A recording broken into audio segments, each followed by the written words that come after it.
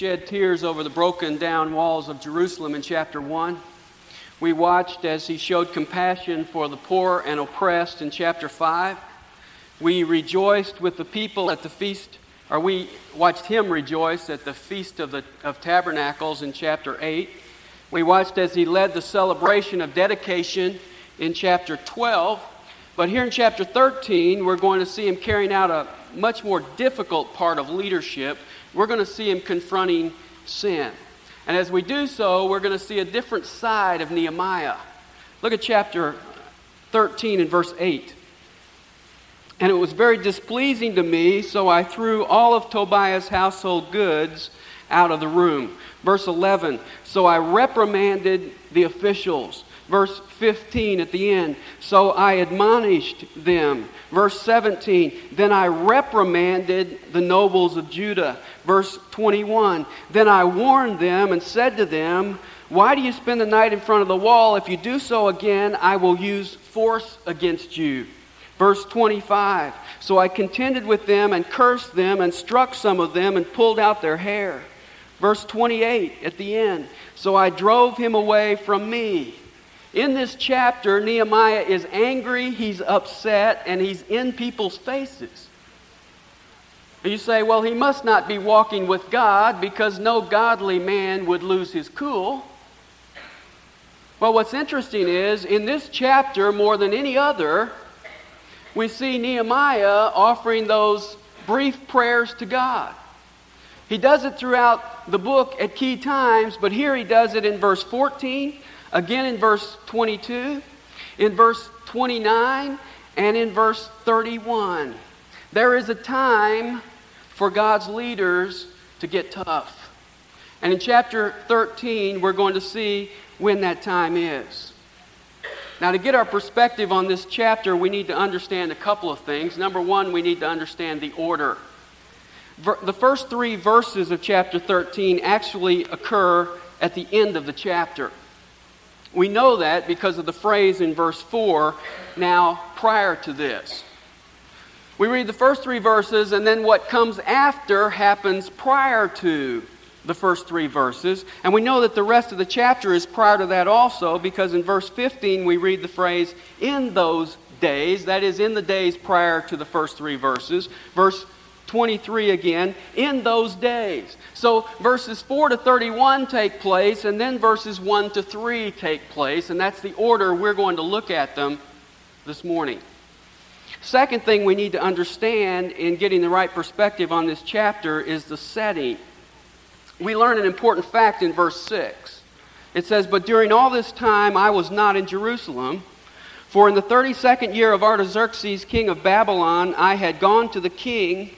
And after some time, however, I asked leave from the king, and I came to Jerusalem. Now, there's an interval prior to chapter 13 during which Nehemiah was not in Jerusalem. He had made the 800-mile trip back to Susa, the capital of Persia, to report to the king. And you remember back in chapter 2 when Nehemiah made the request from the king to go to Jerusalem and to rebuild the walls there. The king had asked him in verse 6 of chapter 2, how long will your journey be, and when will you return? And Nehemiah says, I gave him a definite time. Chapter 5, verse 14 tells us that time was 12 years. He left in the 20th year of Artaxerxes. In the 32nd year of Artaxerxes, his term as governor was up. And so he headed back to report to the king. And after all, he had accomplished what he came to do. He had already rebuilt the walls. In fact, he did that in 52 days. And after that was over, he took on an even greater challenge, and that was to rebuild the spiritual lives of the people.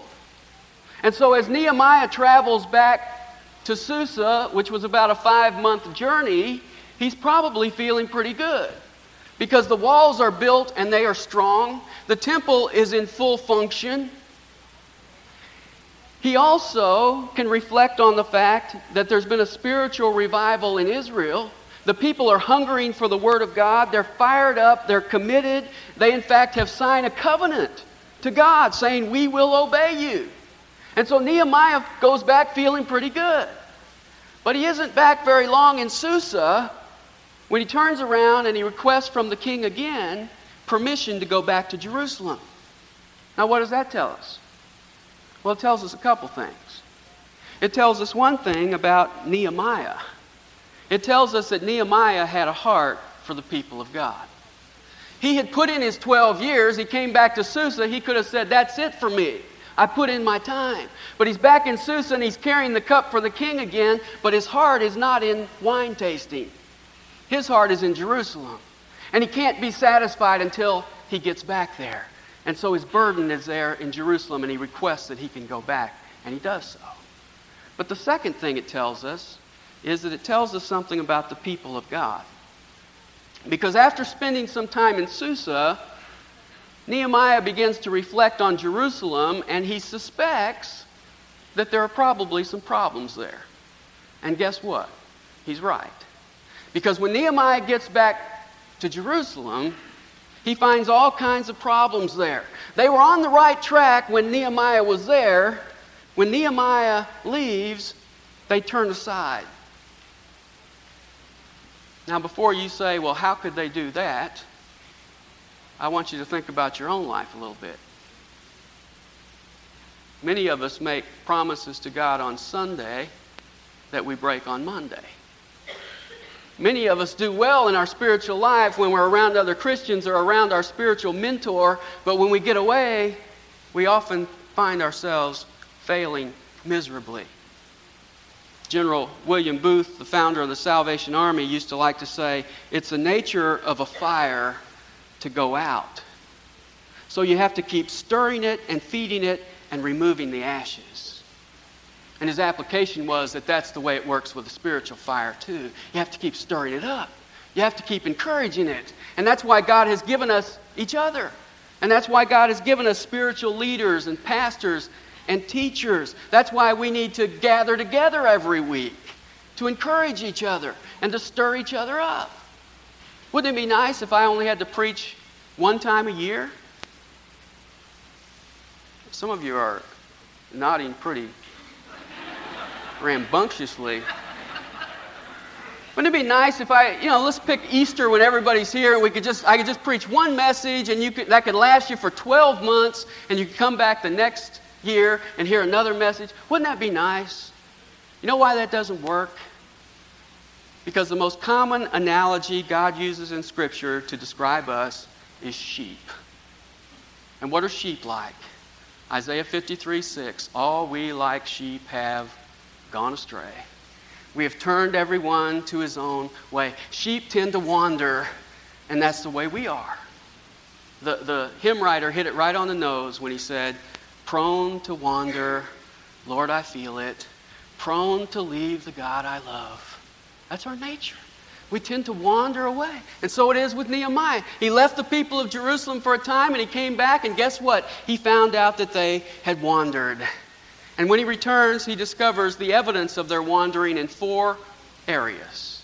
4 ways that the people had compromised. Number 1, the house of God. Number 2, the service of God. Number 3, the worship of God. And number 4, the plan of God. First of all, they compromised in the house of God in verses 4 to 9. Notice verse 4. Now prior to this, Eliashib the priest, who was appointed over the chambers of the house of our God, being related to Tobiah, had prepared a large room for him, where formerly they had put the grain offerings, the frankincense, the utensils, and the tithes of grain, wine, and oil, prescribed for the Levites, the singers, and the gatekeepers, and the contributions for the priests. Now, Tobiah is the enemy of Israel. When Nehemiah first came to Jerusalem as governor, we read back in chapter 2 and verse 10 that Tobiah was displeased that someone had come to seek the welfare of the sons of Israel. He hated Israel. When they started to build the walls, he's the guy who was out there mocking them. He's the guy in chapter 4 and verse 3 who said if a fox jumps on their wall, he'll knock it down. He fought them all the way through the project. And when Nehemiah was there, he was locked outside of the city. Last time we read about Tobiah was back in chapter 6, and it tells us he was outside of Jerusalem writing letters inside. That's as close as he got. But now when Nehemiah comes back to Jerusalem, where does he find Tobiah? He's in the temple. Eliashib, who is responsible for the chambers of the house of God, has taken one of those chambers and turned it into a townhouse apartment for Tobiah to live in. You say, well, how could that happen? I mean, who is this guy Eliashib? Well, you know, this guy Eliashib, we find out in verse 28 of our chapter, is the high priest. He's the primary spiritual leader in Jerusalem. And not only that, but if you remember back in chapter 3, there Nehemiah described the workers who worked on the walls. And guess who was named first in chapter 3? Eliashib. This is a guy who led the people as the high priest. He led the people in the work of rebuilding the walls. And now he's compromised. And he's got Tobiah inside the temple. Now, how could he do that? Well, I think the answer is right there in verse 4 at the end. It says, he was related to Tobiah. Now, knowing what we do about Tobiah, I'm sure that this was not just a coincidence. In fact, what's interesting to me is if you turn back to chapter 6 and verse 18, it describes there some of the people that Tobiah is related to. Verse 18 says, for many in Judah were bound by oath to Tobiah because he was the son-in-law of Shechaniah the son of Erah, and his son Johanan had married the daughter of Meshullam the son of Berechiah. Tobiah was related to these people in chapter 6. Now we come to chapter 13. Some other time has passed by, and now guess what? He's related to the high priest of Israel. Now, how do you think that happened? I think he scouted around a little bit to find out if the high priest had any sons that were available. And then he had his daughter go flirt with that son, and eventually it worked out, and they got married. But see, the first compromise that Eliashib made was allowing Tobiah into his family. He should have never done that in the first place. But you know, the nature of compromise is that when we compromise a little bit, what happens next? We compromise more. When we compromise in a little area, we eventually compromise in a larger area. And so he compromises by letting Tobiah into his family. And the next thing you know, they're at family picnics together. And they're talking, and he's finding out that Tobiah isn't that bad of a guy. And they're starting to become friends, and they're starting to become close. And pretty soon Tobiah is saying, Eliashib, we're family. And after all, there are a lot of other rooms in the temple. And he compromises. He moves God's things out of the temple, and he moves Tobiah's things in. Now, does that ever happen today? Where's the temple of God today? 1 Corinthians chapter 3 and verse 16 says that we, the church, are the temple of God. And who is the enemy? The enemy is Satan. Do we ever make room for him in the church? Oswald Chambers, in his book, The Servant as His Lord, wrote, today the world has taken so many things out of the church, and the church has taken so many things out of the world, that it is difficult to know where you are. Vance Havner said, today the world has so infiltrated the church that we are more beset by traitors within than by foes without. Satan is not fighting churches, he is joining them. And if we have any spiritual perception, we can see that happening all around us. But that's not the main application I want to make today. Because the temple of God is not simply the church as a whole. 1 Corinthians chapter 6 and verse 19 tells us that our individual body is the temple of the Holy Spirit. If you are a believer, you are God's temple. Now let me ask you something. Are there any rooms in your life that the enemy has access to? Are there any places in your life where you have moved God's things out and you've moved the enemy's things in? You know, sometimes we view our lives as rather separated. We say, well, this is my spiritual life, this is my secular life. But when we do that, What are we saying? When we do that, we're saying, God, I don't want you to be involved in this area of my life. I'm going to move you out. You see, if we could look at our lives as a temple full of rooms, we would probably have some rooms for church and some rooms for spiritual activities and some rooms for business and some rooms for entertainment. And if we're honest, oftentimes we've got some rooms there that we don't allow God to enter. We've moved him out. But you see, you are the temple of God. 7 days a week, 24 hours a day. You are the temple of God here on Sunday, in the office on Monday, in that motel room out of town on Tuesday, with your family on Wednesday, at the beach on vacation. You are the temple of God at all times. It's rather shocking when we read here that Eliashib actually moved the things of God out of the room and moved the furniture of Tobiah, the enemy, in. But it ought to be just as shocking when you look at your own life and see that you have areas in your life where you're allowing the enemy to have access. And you've moved God out. That's a shocking thing. You are the temple of God. Does God inhabit every room? Does he feel comfortable in every area of your life? Or are you compromising? And if you're compromising, what should you do? Well, let's see what Nehemiah did. Look at verse 7. And I came to Jerusalem and learned about the evil that Eliashib had done for Tobiah by preparing a room for him in the courts of the house of God. And it was very displeasing to me, so I threw all of Tobiah's household goods out of the room. Then I gave an order, and they cleansed the rooms, and I returned there the utensils of the house of God with the grain offerings and the frankincense. When Nehemiah found out that Eliashib had prepared a room for Tobiah, he went in there and he took that furniture and he threw it out of the temple.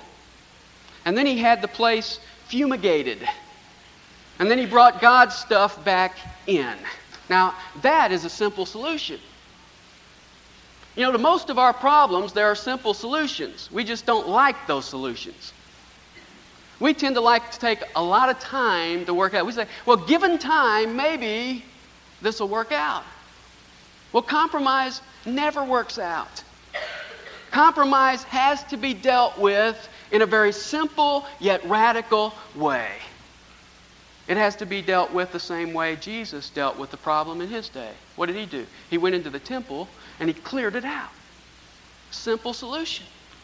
That's what's got to happen in your life and in my life. Now I want you to notice something here. Nehemiah went in and he threw out Tobiah's furniture. Doesn't say anything about Tobiah. He threw out his furniture. And when he threw out his furniture, Tobiah was gone. What we often do is we throw out the enemy and we leave his furniture. We say, get behind me, Satan, and we leave his couch there and his recliner. You know, what happens? He moves right back in. See, the key here is he threw his furniture out. Now, what is Satan's furniture in your life? What are the things in your life that Satan uses over and over and over again to get access to you? You see, if you're honest about that area in your life where you seem to continue to fail, where you seem to continue to sin, where you seem to continue to compromise, if you will be honest about that area, you will find some furniture. You will find some things closely associated with your failure. And if we're going to get serious about dealing with that problem, we can't simply confess our sin. We have to throw the furniture out. Maybe you travel a lot in your job. And maybe the point of failure for you is that cardboard ad that sits on top of the television set, advertising the in-room, late-night movie chain gang women or something. And there it is, right on top of the television set, and you're alone in the room, and nobody else is ever going to know, and all you got to do is click a couple numbers, and it's there. Maybe that's the area you struggle with.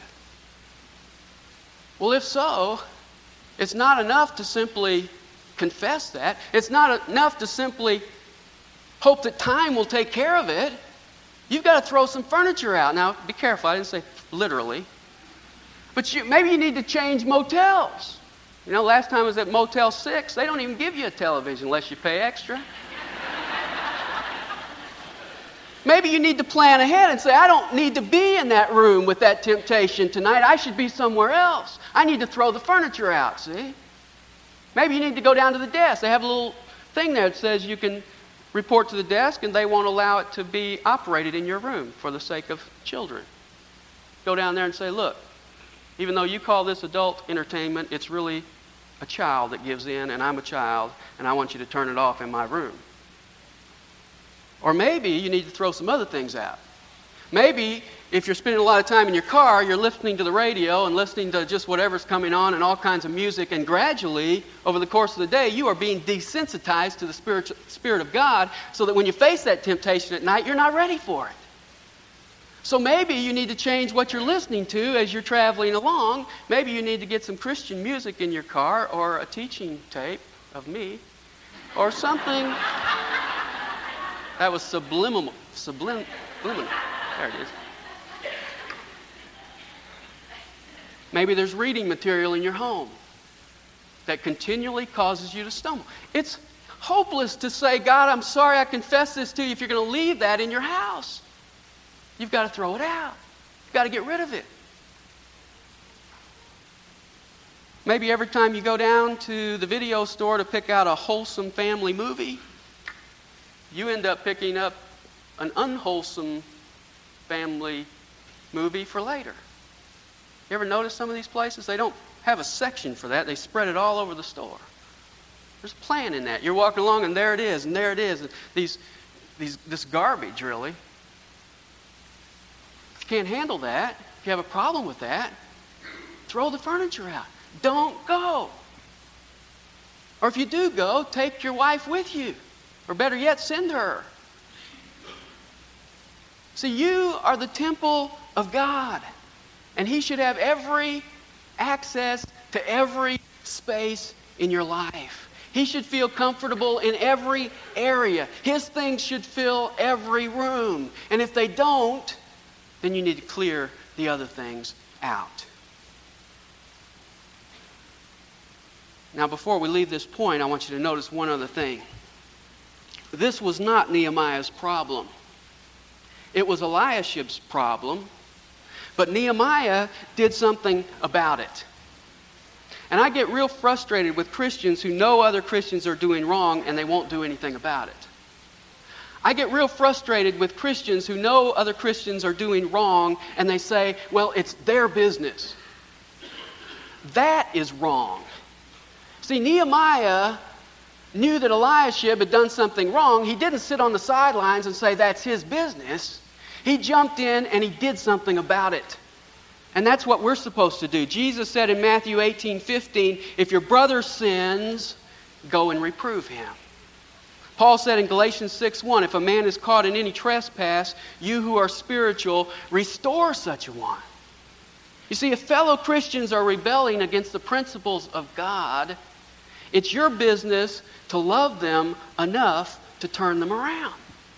And it's your business to love God enough to want to see His temple cleansed.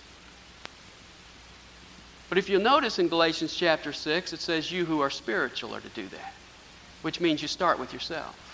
Don't worry about your brother till you've worried about you. And that's where I want to focus our application this morning. It's got to start with me. I need to go into this temple first and make sure it's all God's. Make sure it's cleaned out of all the furniture of the enemy. You know, for some reason which I will never fully understand, God has chosen to make His home inside of me and inside of you if you're a believer. God has chosen to make His home inside of me forever. And that's an amazing thing. How could I do anything less than give Him every minute space in my body to live in and dwell in and feel comfortable in? The question is this morning, does He have all of that space in you? You know, one of the most disturbing verses in all of Scripture is 2 Chronicles chapter 25 and verse 2. It's describing a fellow by the name of Amaziah. He was king in Israel for 29 years. And verse 2 says, "And he did right in the sight of the Lord, yet not with a whole heart." Amaziah went through the religious motions for 3 decades, but he never gave God his whole heart. He did right, and other people looked on and said, he's doing a good job. But the truth was that he never gave God access to all the rooms in his life. That's a sad thought. I pray that that will not be the epitaph of your life or of mine. Second area of compromise, and the one we'll close with this morning. Second area of compromise that Nehemiah saw was the service of God in verses 10 to 14. Notice verse 10. "I also discovered that the portions of the Levites had not been given them, so that the Levites and the singers who performed the service had gone away, each to his own field." Now back in chapter 10, the people signed a commitment. Part of that commitment was that they would give the first fruits to God and that they would give a tithe to the Levites. On the basis of that commitment, in chapter 11, when he was repopulating the city of Jerusalem, Nehemiah moved 284 Levites into the city. They were depending on the people to give to support them. And when Nehemiah left, at the end of chapter 12, we find that everything was running smoothly. But when he comes back, he finds Tobiah, who should have been nowhere near the temple, living in the temple, and he found the Levites, who should have been there serving, gone. And why were they gone? They were gone out of necessity. Because the people weren't giving the tithes, they had nothing to live on, and so it says they had to go back to their fields in order to earn a living. Now, why did the people stop giving? Well, I think we can point to several reasons. Number one, verse 5 says that Tobiah is living in the storeroom where they kept the tithes for the Levites. So he's kind of taking up the space that they should have had. Number two, we know that Eliashib, who we're told in verse 4 was in charge of the chambers of the house of God, the guy who's overseeing all of the giving, he has compromised with the enemy, and so he's not really running the program the way it should be. But I think the third reason we can look at is that it's because the people were not as spiritually alert as they were when Nehemiah left. You know, whenever God's people begin to decline spiritually, one of the first places it shows up is in their giving. When I'm happy in the Lord and I'm walking in His will, I find giving to be a delight. It's something I enjoy doing. It's something I do generously. When I'm not walking with the Lord, guess what? I get real grabby. It's like that's mine. And it's painful to give. See, giving is a thermometer and it's a thermostat. It's a spiritual thermometer because it measures our spiritual temperature. When I'm not giving generously and freely and happily, I'm probably not doing very well spiritually. But it's also a thermostat because it can set your spiritual temperature. And that's why Jesus said, where your treasure is, what? There will your heart be also.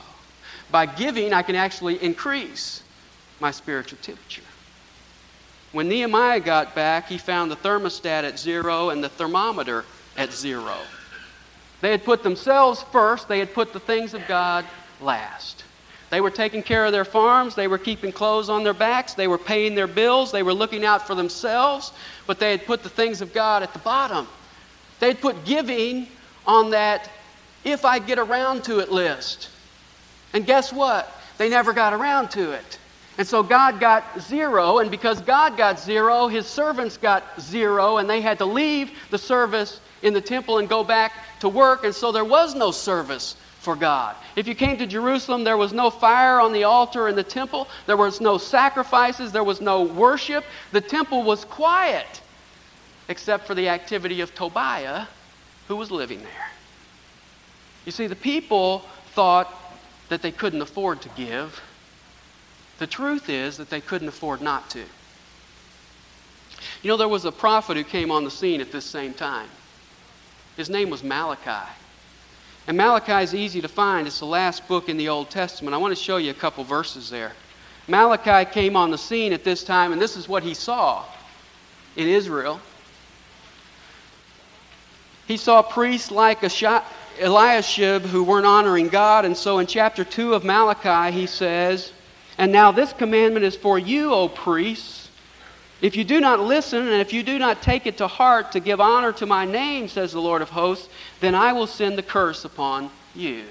He directs part of his message to the priests. But then he also looks around and he sees that the people are not giving to the service of God. And so in chapter 3 of Malachi, verse 8, he says, "Will a man rob God? Yet you are robbing me. But you say, how have we robbed thee? In tithes and contributions. You are cursed with a curse, for you are robbing me, the whole nation of you. Bring the whole tithe into the storehouse, so that there may be food in my house, and test me on this, says the Lord of hosts, if I will not open for you the windows of heaven and pour out for you a blessing until there is no more need. Then I will rebuke the devourer for you, so that it may not destroy the fruits of the ground, nor will your vine in the field cast its grapes." God says, when you rob me, I'll rob you. When you give to me, I'll bless you. That's heavenly arithmetic. Heavenly arithmetic says when you give God the first part, your 90% goes further than your 100% used to. And that doesn't make any sense in earthly arithmetic, but it's God's way of operating. God says, you try to hoard it to yourself, and I'll cause droughts, I'll cause payments you weren't planning on, expenses you weren't counting on, and it'll eventually go right through your fingers anyway. You put me first, and you'll have enough. I'll bless you. That's his promise. We get the same promise in the New Testament. Jesus said, seek first his kingdom and his righteousness, and what? And all these things shall be added unto you. We don't compromise in that area, do we? Hey, boy, we've had some unexpected bills this month. What are we going to do? Well, we got to pay the bank. They'll foreclose on our house. We got to pay the bills. They'll call a collection agency. I know what we'll do.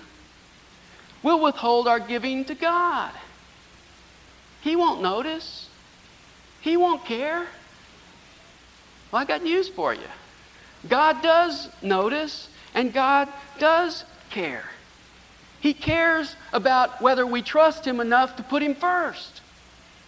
And he cares that we give to his service in this world. And he cares about us because he knows that giving is part of our spiritual growth. Some of us think as Christians we're reservoirs. We just sit around and take in. You know what happens in a reservoir eventually? Things get stale. We are not reservoirs. We are channels. God gives us things so that we can give them out and bless others. That's true with spiritual things. It's true also with material things. And that's evidenced by how Nehemiah responds when he finds out the people are not giving. Notice verse 11. So I reprimanded the officials and said, why is the house of God forsaken? Then I gathered them together and restored them to their posts. Now if you read the end of chapter 10, you'll find that the last line of their commitment that they signed said, we will not neglect the house of God. So Nehemiah comes up in their face and says, what happened to your promise? You're neglecting the house of God. And he went out and he got the Levites and he brought them back to the temple and he put them in their posts. Now that was a step of faith because they still had nothing in the storehouse.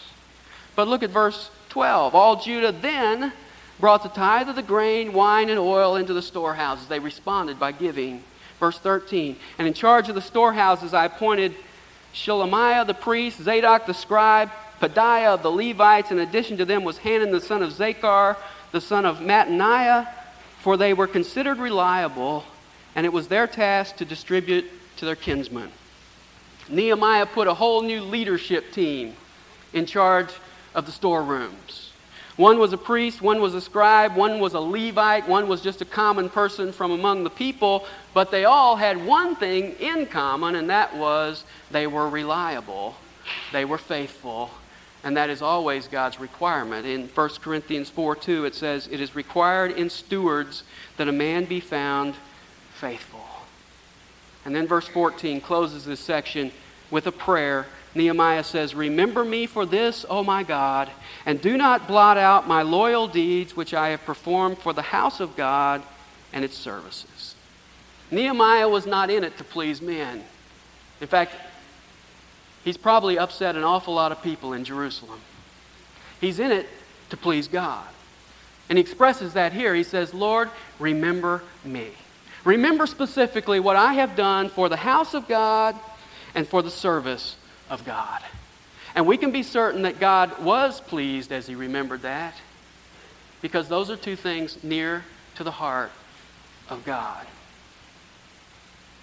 I wonder if God is pleased as he remembers your deeds and my deeds. Because I wonder whether our deeds are involved in the house of God